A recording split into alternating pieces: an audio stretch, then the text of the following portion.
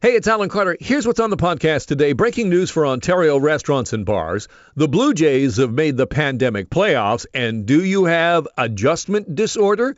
It could give you a positive COVID test result. All that is coming up. Let's get to it.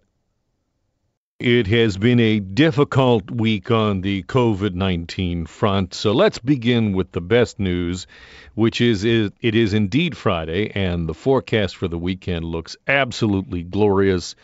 No reason not to be able to get outside and enjoy it, because I think, in all of our minds, in the back of our minds, we're looking at the calendar thinking, well, we're not going to get many more weekends like this. This may be the last one as fall starts to move in and it gets colder. So get out there and enjoy it, but remain safe and keep those physical distancing guidelines in mind because, as I said, it has been a hard week, and today the numbers continue to be difficult. 409, again, above the 400 number in Ontario, 409 cases. You heard in the news Danny Longo talking about the test number, 41,800. Now, that is a record, and that is reason for celebration. But this is the bigger concern, especially for me, as you look at that pending number. So the pending number, 65,200 cases still pending. Tests still pending. So the backlog is considerable. And obviously, the big announcement from the Ford government this week about the expansion to pharmacies and that going into effect. They're going to check in on that in just a moment. But before we get too far into this, I want to mention that the Prime Minister is making a return to the health table, and this apparently is the beginning of the Prime Minister again taking part in daily briefings. He's part of the briefing with Dr. Tam today. This, I think, a push from the government, both in a political aspect and also just from a management of the pandemic.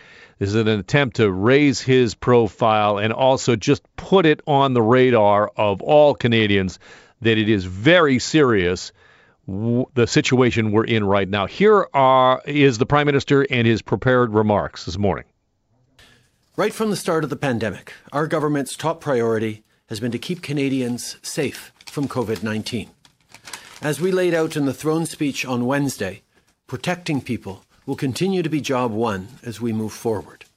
And one of the best ways to do that is with a safe and effective vaccine. Our government has already invested in a strategy for increased screening and support for vaccine research and clinical trials. We've been guided by science since the very beginning. And right now, both the COVID-19 Vaccine Task Force and the Immunity Task Force are doing important work to help us identify the most promising vaccine options and strategies. Last month, I announced that the Government of Canada had signed agreements with Novavax and Johnson & Johnson to secure millions of doses of the vaccines they are developing. We've also secured agreements with Pfizer and Moderna. And earlier this week, Minister Anand announced that the Government of Canada has now also signed agreements with Sanofi and with GlaxoSmithKline to secure up to 72 million doses of their COVID-19 vaccine candidate. Break in here, that is the Prime Minister Justin Trudeau, speaking this afternoon in Ottawa as he outlines the maneuvering by the federal government to try and put Canada in place for a potential vaccine, ordering vaccines and doses in advance of vaccines actually being developed and approved. So, that all sounds great, but in the short term, it really doesn't do anything. What does do something in the short term is your behavior and your behavior this weekend, because it is a 2-week lag time. Remember this, folks. So when you see that number is what happened 2 weeks ago. And so if 2 weeks from now, when we're into the week after Thanksgiving, if we want, and as the Prime Minister has said, Thanksgiving is unlikely, but if we want a shot at Christmas, then what we're doing right now makes all the difference. Let's get back to that testing lag number. And I talked about it. I'll give you that number again. There are 65,000 tests pending in the province of Ontario. 41,800 were actually processed, but that pending number and the difference between those two numbers continues to increase all week long. We have watched it get wider and wider. And what that means is that people are waiting longer to get their test results in many cases. And that is a huge problem. And that is why the province announced yesterday, finally announced yesterday, that they are changing the testing protocols. No more of this, anybody wants a test, go get a test. We have known for weeks that that is not a smart idea to be saying that. We saw the lines get longer and longer and longer. We listened to the health experts say over and over and over again, saying we have to triage these tests. We can't send everybody to the assessment centers. Look at the lineups. Here's Doug Ford yesterday talking about the new guideline.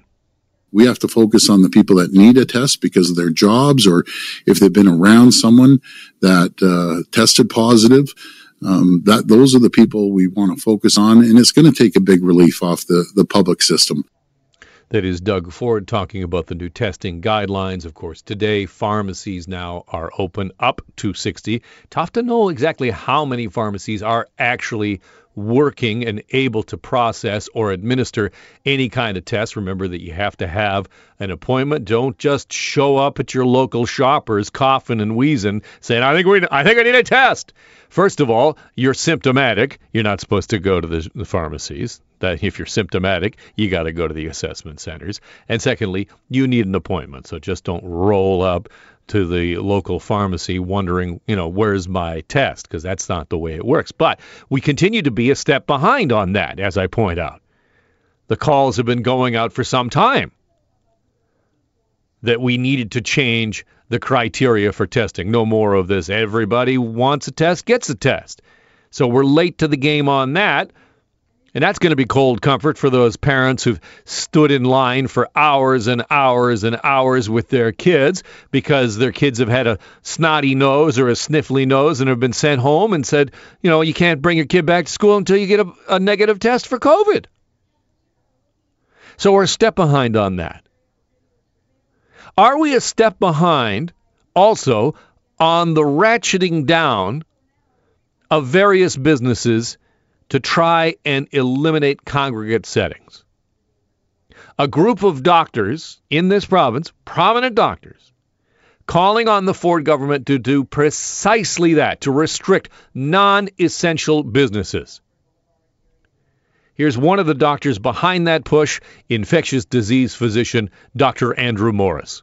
Any large degree of gathering puts tremendous strain on our system. It does that in two ways. It increases the likelihood that you're going to be exposed to somebody who has an infection. Obviously, if you're interacting with one person, you have a pretty low likelihood of being exposed to someone who's infected. But if you're exposed to 50 people, that risk increases substantially. But on top of that, it puts a tremendous strain on the public health system as well.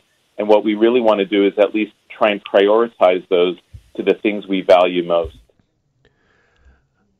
That is Dr. Andrew Morris and that group calling on the Premier to stop in-restaurant dining, to close down all kinds of things, including, and this one stuck out to me, gyms. I don't know how you feel about the gym. I've enjoyed being able to go back to the gym, but truth be told, I could use an excuse not to have to go. So if they need to be shut down, so be it. Here is the reaction from Doug Ford when asked about this call from these physicians to start closing things down. Here's Doug Ford. I will listen to our health experts, and that's who I'm going to go with the advice from. And it's not just one person, it's numerous doctors, health experts right across this province that are giving us the advice, epidemiologists and other experts. So that's who I'm going to listen to. That is Doug Ford. Pick a doctor, any doctor. Which doctor do you like? You like the doctor that says shut it down? Or you like the doctor that says, no, the economy is more important, we got to keep it open? Which doctor do you like? Pick a doctor. Hey, speaking of doctors, have you noticed this? Where's Dr. David Williams? Where'd he go?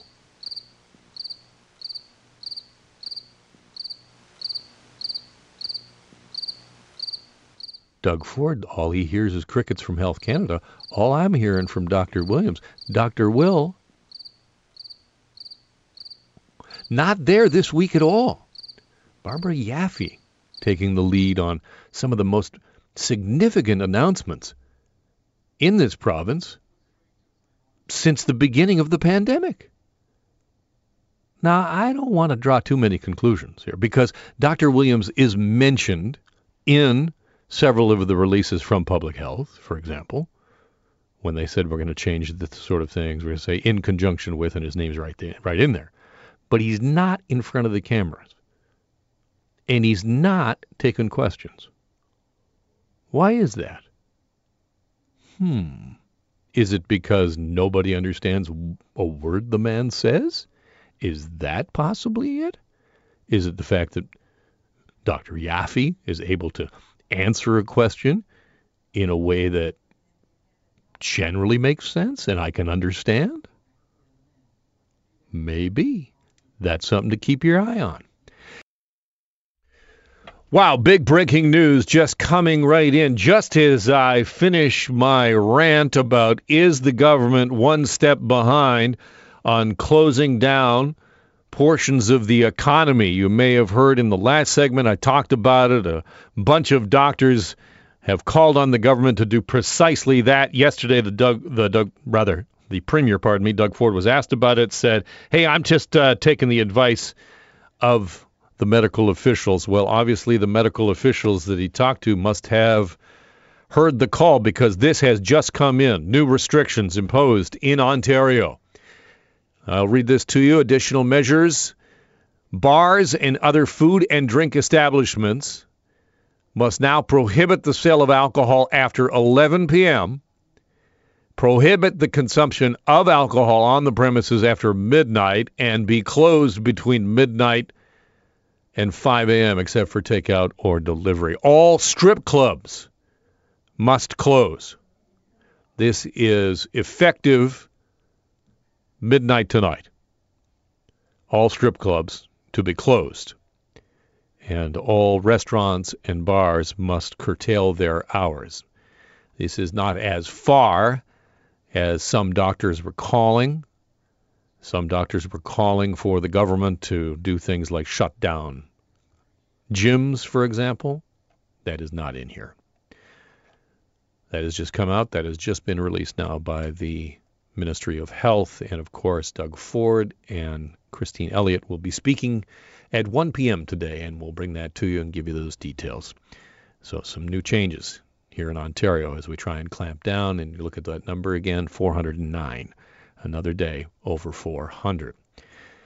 In other news, this was an interesting court case and a court challenge, and there's been a ruling this morning, and it has a real impact if you spend any time out of the country.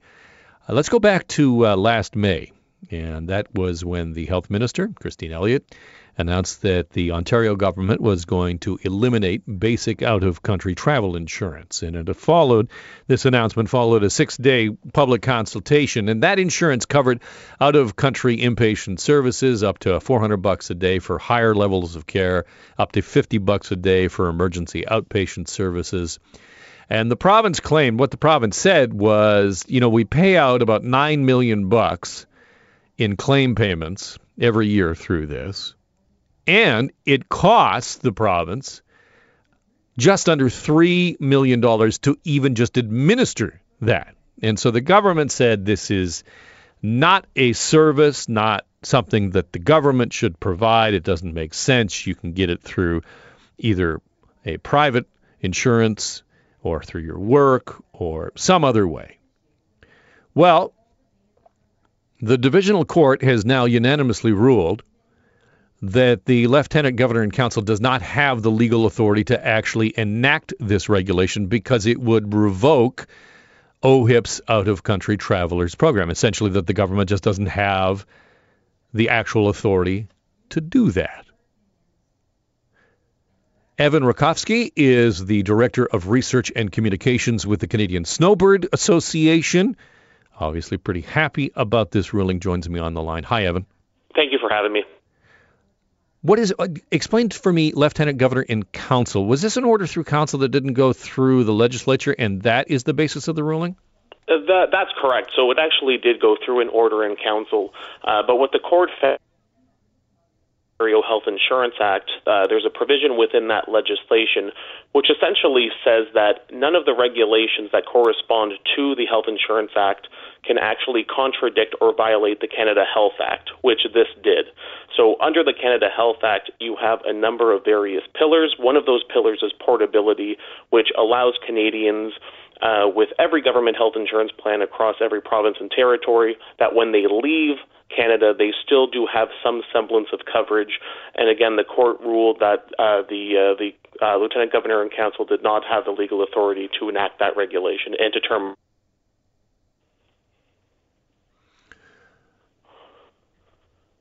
So what was your basic opposition to the government position that this was not cost effective and not a program that the government should be administering? So we have actually met with the Minister of Health on a couple of occasions, and the program really is not efficiently run, but there are a lot of ways in which they could be able to save all sorts of money on that end. You know, the way in which they administer the program now is if you purchase travel medical insurance, typically the insurance provider will have a deal with OHIP where then they can recoup that reimbursement money for you directly and then apply it to the claim. So the way in which they do that is they have to do this all through paper. They then send the paper to OHIP and to the Ontario Out-of-Country Travelers Program, and then they input this information all on their computer systems. So the fact that they had been doing it this way, again, was causing some major issues. Another issue that they were finding is the fact that the reimbursement is between $200 and $400 per day. What some were suggesting, or we were suggesting, is they could have gone to a flat rate, and that could have taken a lot of the work out of the process, which again would have made it more efficient and more cost effective. But the government didn't want to listen to that. They wanted to go ahead with the cuts, and then again we had litigation as really our only tool in our arsenal, and effective. Evan, I will note that this is a divisional court ruling, and obviously there's more layers to the system. Any indication from the government at this early stage whether or not it will appeal? Sure. Well, this is just a first step, and as you mentioned, it is just the divisional court. We have received no word from the Ontario government that they are going to appeal it. You know, we hope that they'll respect the court's decision. Again, it's ingrained not only in federal legislation and the Canada Health Act. The court also found that in the health insurance legislation, again, those policies, those rights to that out-of-country coverage is protected. So, again, the federal and provincial legislation are quite clear on this, and I really don't think it would be in the best interest of the government to seek an appeal on this issue specifically. Can we just turn our minds to COVID-19 just very briefly? This ruling comes amid a time when, people are sort of not thinking about travel, or at least they're thinking differently about travel, and they're thinking differently about what it means to be a snowbird. In terms of your organization, what are you hearing from your members about intentions and whether or not people will leave the country this winter? So the reactions have really been quite varied. We do have some members who are going to make the trip down south. The only way you can currently get to the United States in accordance with the current regulations on the border closure is by flying into the United States. So some are going to opt for that option. Others, of course, they're not comfortable with the idea of traveling in the midst of a pandemic, so they're going to be staying put, while others are in a holding pattern. They want to see what's going to happen at the land border crossing, whether or not anything is going to change in that regard, whether an exemption will be made, and then they can make plans based on that. But again, traveling in the midst of a pandemic it's quite a difficult thing to take into consideration. So if someone chose to travel, and considering this ruling this morning, would they be eligible for this coverage, if they were perhaps to contract COVID-19 while in the United States? So whether or not you were traveling in the midst of a pandemic, we have always advised our members and just the traveling public in general that they should be purchasing travel medical insurance. What this court ruling will do is it ensures that, again, the insurance companies or the individual traveler will be able to apply for reimbursement from OHIP, which again will reduce the cost of the travel medical insurance. We had estimated and we had seen that with this cut in coverage, we were seeing estimates of about 7.5% to 8% increase on travel medical insurance premiums in the province of Ontario. With this coverage now reinstated, you're going to see those prices come down. Evan Rakowski with the Canadian Snowbird Association. I appreciate you joining me today. Thank you. Thank you.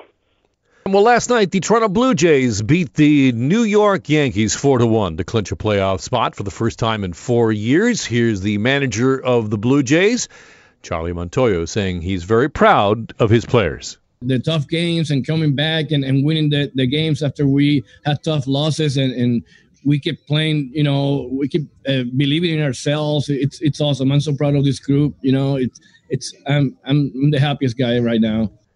That is the manager of the Toronto Blue Jays, Charlie Montoyo, after the Jays clinch that playoff spot. To talk more about the team and to help all of us get up onto the bandwagon, Keegan Matheson is a Blue Jays reporter for Major League Baseball. Welcome to the program, Keegan. Thank you very much. How are you doing today? I'm great. I'm just thrilled to wake up to find out that we have a team in the postseason. I think for a lot of people in this city, they've sort of not really been paying attention to Major League. That's right. A lot of Leafs fans and Raptors fans, as those individual playoff stretches have played out over the last couple of months. And it's been an interesting stretch because the Raptors being most recent, as they were eliminated from the playoffs, you see a lot of people turn to baseball and say, hey, how are the Blue Jays doing? And it's a shortened season, a strange season in every sense. They're not even playing in Toronto. They're down at their AAA stadium in Buffalo, but playoff bound now, starting on Tuesday. So a few regular season games left, and then the real fun begins. It's been an amazing season. Tell me a little bit about this team because, there's obviously a couple of stars that people might recognize, but for a lot of us, the rest of the players are kind of an unknown. A very young team. When you look back to the Blue Jays' last playoff appearance in 2016, you're thinking a lot of veteran big names. You're thinking of Edwin Encarnacion and of Josh Donaldson, Jose Bautista, the famous names here in Toronto. This is a completely new roster, a completely new look. So you have that young core of Vladimir Guerrero Jr., Bo Bichette, Cavan Biggio, Lourdes Gurriel Jr., Teoscar Hernandez, but this roster has been overhauled completely, and that's why the Blue Jays are, surprising to some people that they've made it. Now, with the expanded playoffs, this is where they should be. They're good enough to be where they are now, but this is a bit ahead of schedule, that some people expected because the Blue Jays have been rebuilding. Last year, they were not close to the playoffs, and that's fine. That was not the plan, but they certainly made a big jump this season in the 60-game season, and now have an opportunity to make a little more noise and surprise some people. Speaking with Keegan Matheson, a Blue Jays reporter for Major League Baseball, Keegan, help me understand how it was that the shortened season helped put the Jays where they are now.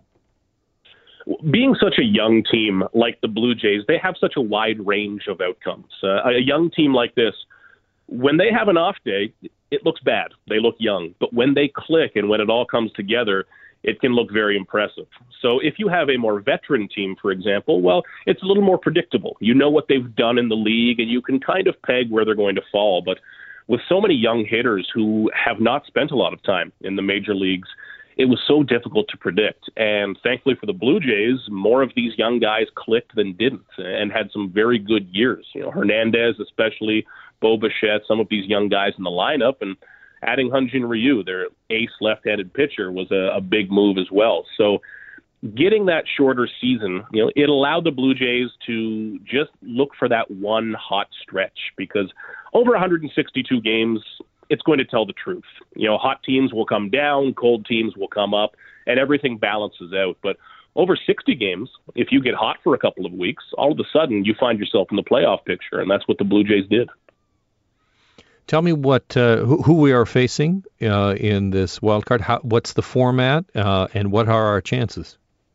So starting on Tuesday, it'll be a 3-game series, which makes it very interesting because if you just need to win 2 of 3, well, a ball bouncing one way or a good game from one player can really change the fate of a series. It's not finalized just yet, but it looks very likely the Blue Jays will be facing the Tampa Bay Rays, a division rival. And manager Charlie Montoyo, that's the organization he spent almost 2 decades with before coming to Toronto. So this is personal for him. He's got a lot of friends on the other side of the diamond, and the Blue Jays see the Rays a lot. Now, the Rays have typically had the Blue Jays number, and to a pretty extreme extent. Now, the Blue Jays have handled them a bit better this year and had some wins against them. They will be the underdog.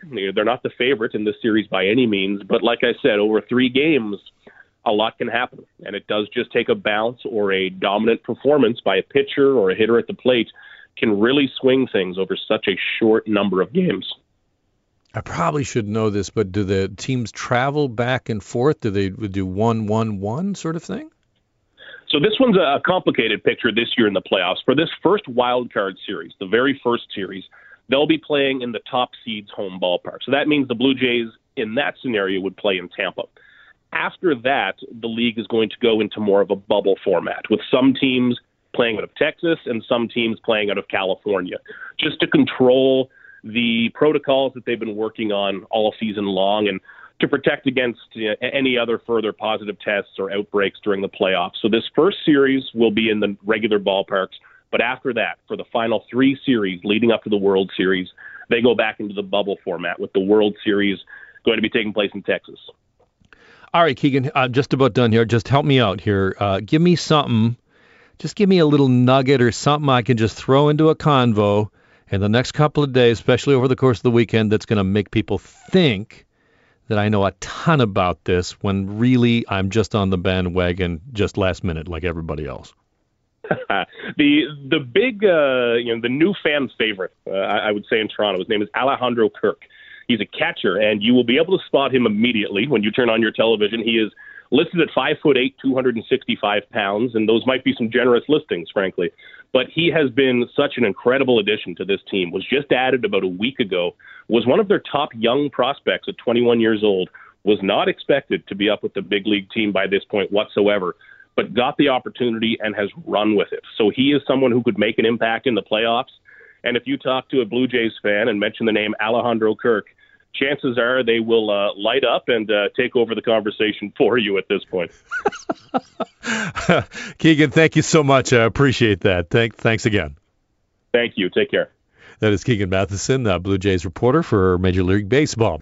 We have breaking news in the province of Ontario. The government announcing in just the last half hour or so that there will be new restrictions on businesses, and the main one is that alcohol must stop being served after 11 p.m. Can't get a drink in a bar or a restaurant after 11. The consumption of said alcohol must be concluded by midnight. Man, you've been nursing that drink. Drink up. You don't have to go home, but you can't stay here. That's right. Just working on my bouncer bits. Strip clubs must close. So strip clubs must close, and all of this comes into effect as of midnight tonight. This follows a call from a number of physicians and doctors in this province that said the government needs to impose new restrictions. That call extended to other things that the government has not done here, like shut down gyms, for example. That is not in here, nor is a closure of banquet halls, which has also been widely called for because we've had situations with wedding gatherings where there have been cases and there has been spread of COVID-19. Did you know this, that sales of Halloween candy in the United States were up 13% last month over the year before? Now this, keep in mind, is with the realization that probably Halloween trick-or-treating is not happening. Nevertheless, candy sales up double digits, and that is pretty unusual. Normally it's a single-digit increase. Oh, by the way, sales of Halloween chocolate alone, that's up over 25%. What does that mean? It means we just all plan to eat the candy ourselves. Because as those numbers go up and the days get shorter, you might as well just sit yourself down on the couch and eat 30 of those little tiny chocolate bars. Did you know that 30% of Canadians have actually reported gaining weight during just the first few months of COVID-19? My hand goes up. And it's increasingly worrisome. It's no joke because obesity has been shown to be associated with more serious COVID-19 infections. So it's very, very serious. All of this brings up a term that I had not heard before. It's called adjustment disorder. What is that, and do you have one? Well, our resident psychiatrist, Marcia Sirota joins me on the line. Hi, Marcia. Hi, Alan. How are you? I'm good. I'm worried I have adjustment disorder. Well, we'll have to go through the symptoms. I'm worried that I have every disorder, but let's start with this one. What is an adjustment disorder? Okay, an adjustment disorder is kind of like post-traumatic stress disorder light. You can get it from dealing with any kind of significant stress, and certainly COVID-19 is a very significant stress. And whereas post-traumatic stress disorder requires that you are exposed to a very, very, acutely life-threatening stress, with an adjustment disorder, it doesn't have to be acutely or imminently life-threatening, but it can be extremely upsetting, like, having to be at home under quarantine or have all these social restrictions. So I think that probably a lot of people are walking around with an adjustment disorder, or even what I call an adjustment disorder plus, which is a stress reaction plus either depression, anxiety, or both. And I talked about weight gain because you point out that that is perhaps one of the things that can happen with an adjustment disorder. Right. So when we have an adjustment disorder, it's a reaction to stress that is a little bit excessive. So we're going to have like irrational kinds of behaviors that don't necessarily make sense in terms of what's best for us. So we're going to be turning to comfort food. We're going to be sitting on the couch and watching too much TV. We're going to be maybe drinking too much or taking recreational drugs. Anything to cope. But of course, these are dysfunctional coping strategies. And you're right, people are gaining weight these days because they're turning more to comfort food to self-medicate their adjustment disorder. But the problem is that this is the last thing you want when you want to get your health in the optimal position to fight off any infection. I think it's a common experience for a lot of people, especially in the spring when this first kind of came upon us. And, we all decided that we wanted to make bread and we all made cookies. And many of us decided that, that midweek bottle of wine is a good idea today because, man, that was a terrible day. And all of those, as you say, aren't necessarily healthy coping mechanisms. So how do we abandon or put those to the side and get a healthy coping mechanism? The first and most important thing is to be in touch with your mental health, is to tune into your emotions, tune into your feelings, tune into your body, and really check out, how you're doing. If you find that you're making reckless or careless choices, if you're engaging in a lot of, compulsive self-soothing behaviors, if you are being negligent toward your wellness, if you're doing things that, don't make sense in terms of giving you the best chances to be healthy, then perhaps you have an adjustment disorder. And if you feel that there might be something wrong, the best thing to do is to contact your family doctor, or if you have a therapist, speak to your therapist about it. But obviously get help. Talk to somebody and get help so that you can start to feel better sooner and make better choices, because right now it's the most important time of all to be making the right kinds of healthcare choices. Listen, I would never say to anyone, don't, contact a health professional or a doctor. But my concern always with doctors is, not all, but in some cases, there is a willingness to go to the pharmaceuticals faster than I'm comfortable with. Well, most of the time, an adjustment disorder is very amenable to talk therapy because it's a stress reaction. It's not a severe depressive illness or a severe anxiety condition. It's a stress reaction. So if you're feeling extremely stressed, the best way to deal with it is by talking about it with an experienced and competent professional who knows how to give you some tools for coping with stress in a more constructive manner. And only if you have adjustment disorder plus, where it starts going into more serious symptoms of depression and or anxiety, and then you might need a brief course of medication. This is not going to be a lifetime of medication, but you might need a few months just to, take the edge off and then get you back on your feet so that you're functional. Because the most important thing is you want to be, in your best emotional and mental state possible so that you can make really good choices in terms of your self-care right now. I think that's such a great point. We're speaking with Marcia Sirota, who's a resident psychiatrist right here on this program, which kind of makes her my resident psychiatrist. And I'm looking for my bill in the mail anytime now. But as we see these numbers go up, and I think we'll finish with this. Do you have some thoughts on coping mechanisms, especially now as we head back into a second wave? Because it's got this deja vu to it. And I think for a lot of us, and I'm speaking of myself, is, those negative coping mechanisms that I really kind of went to early in the pandemic, I've been successful in putting those to the side. But now here we go again, and I'm concerned that I will revert back to those poor choices as the numbers go up and, the worry goes up. I think the most important thing, Ellen, is to acknowledge that this is hard. So many of us kind of push our feelings away, and then we end up coping in these dysfunctional manners.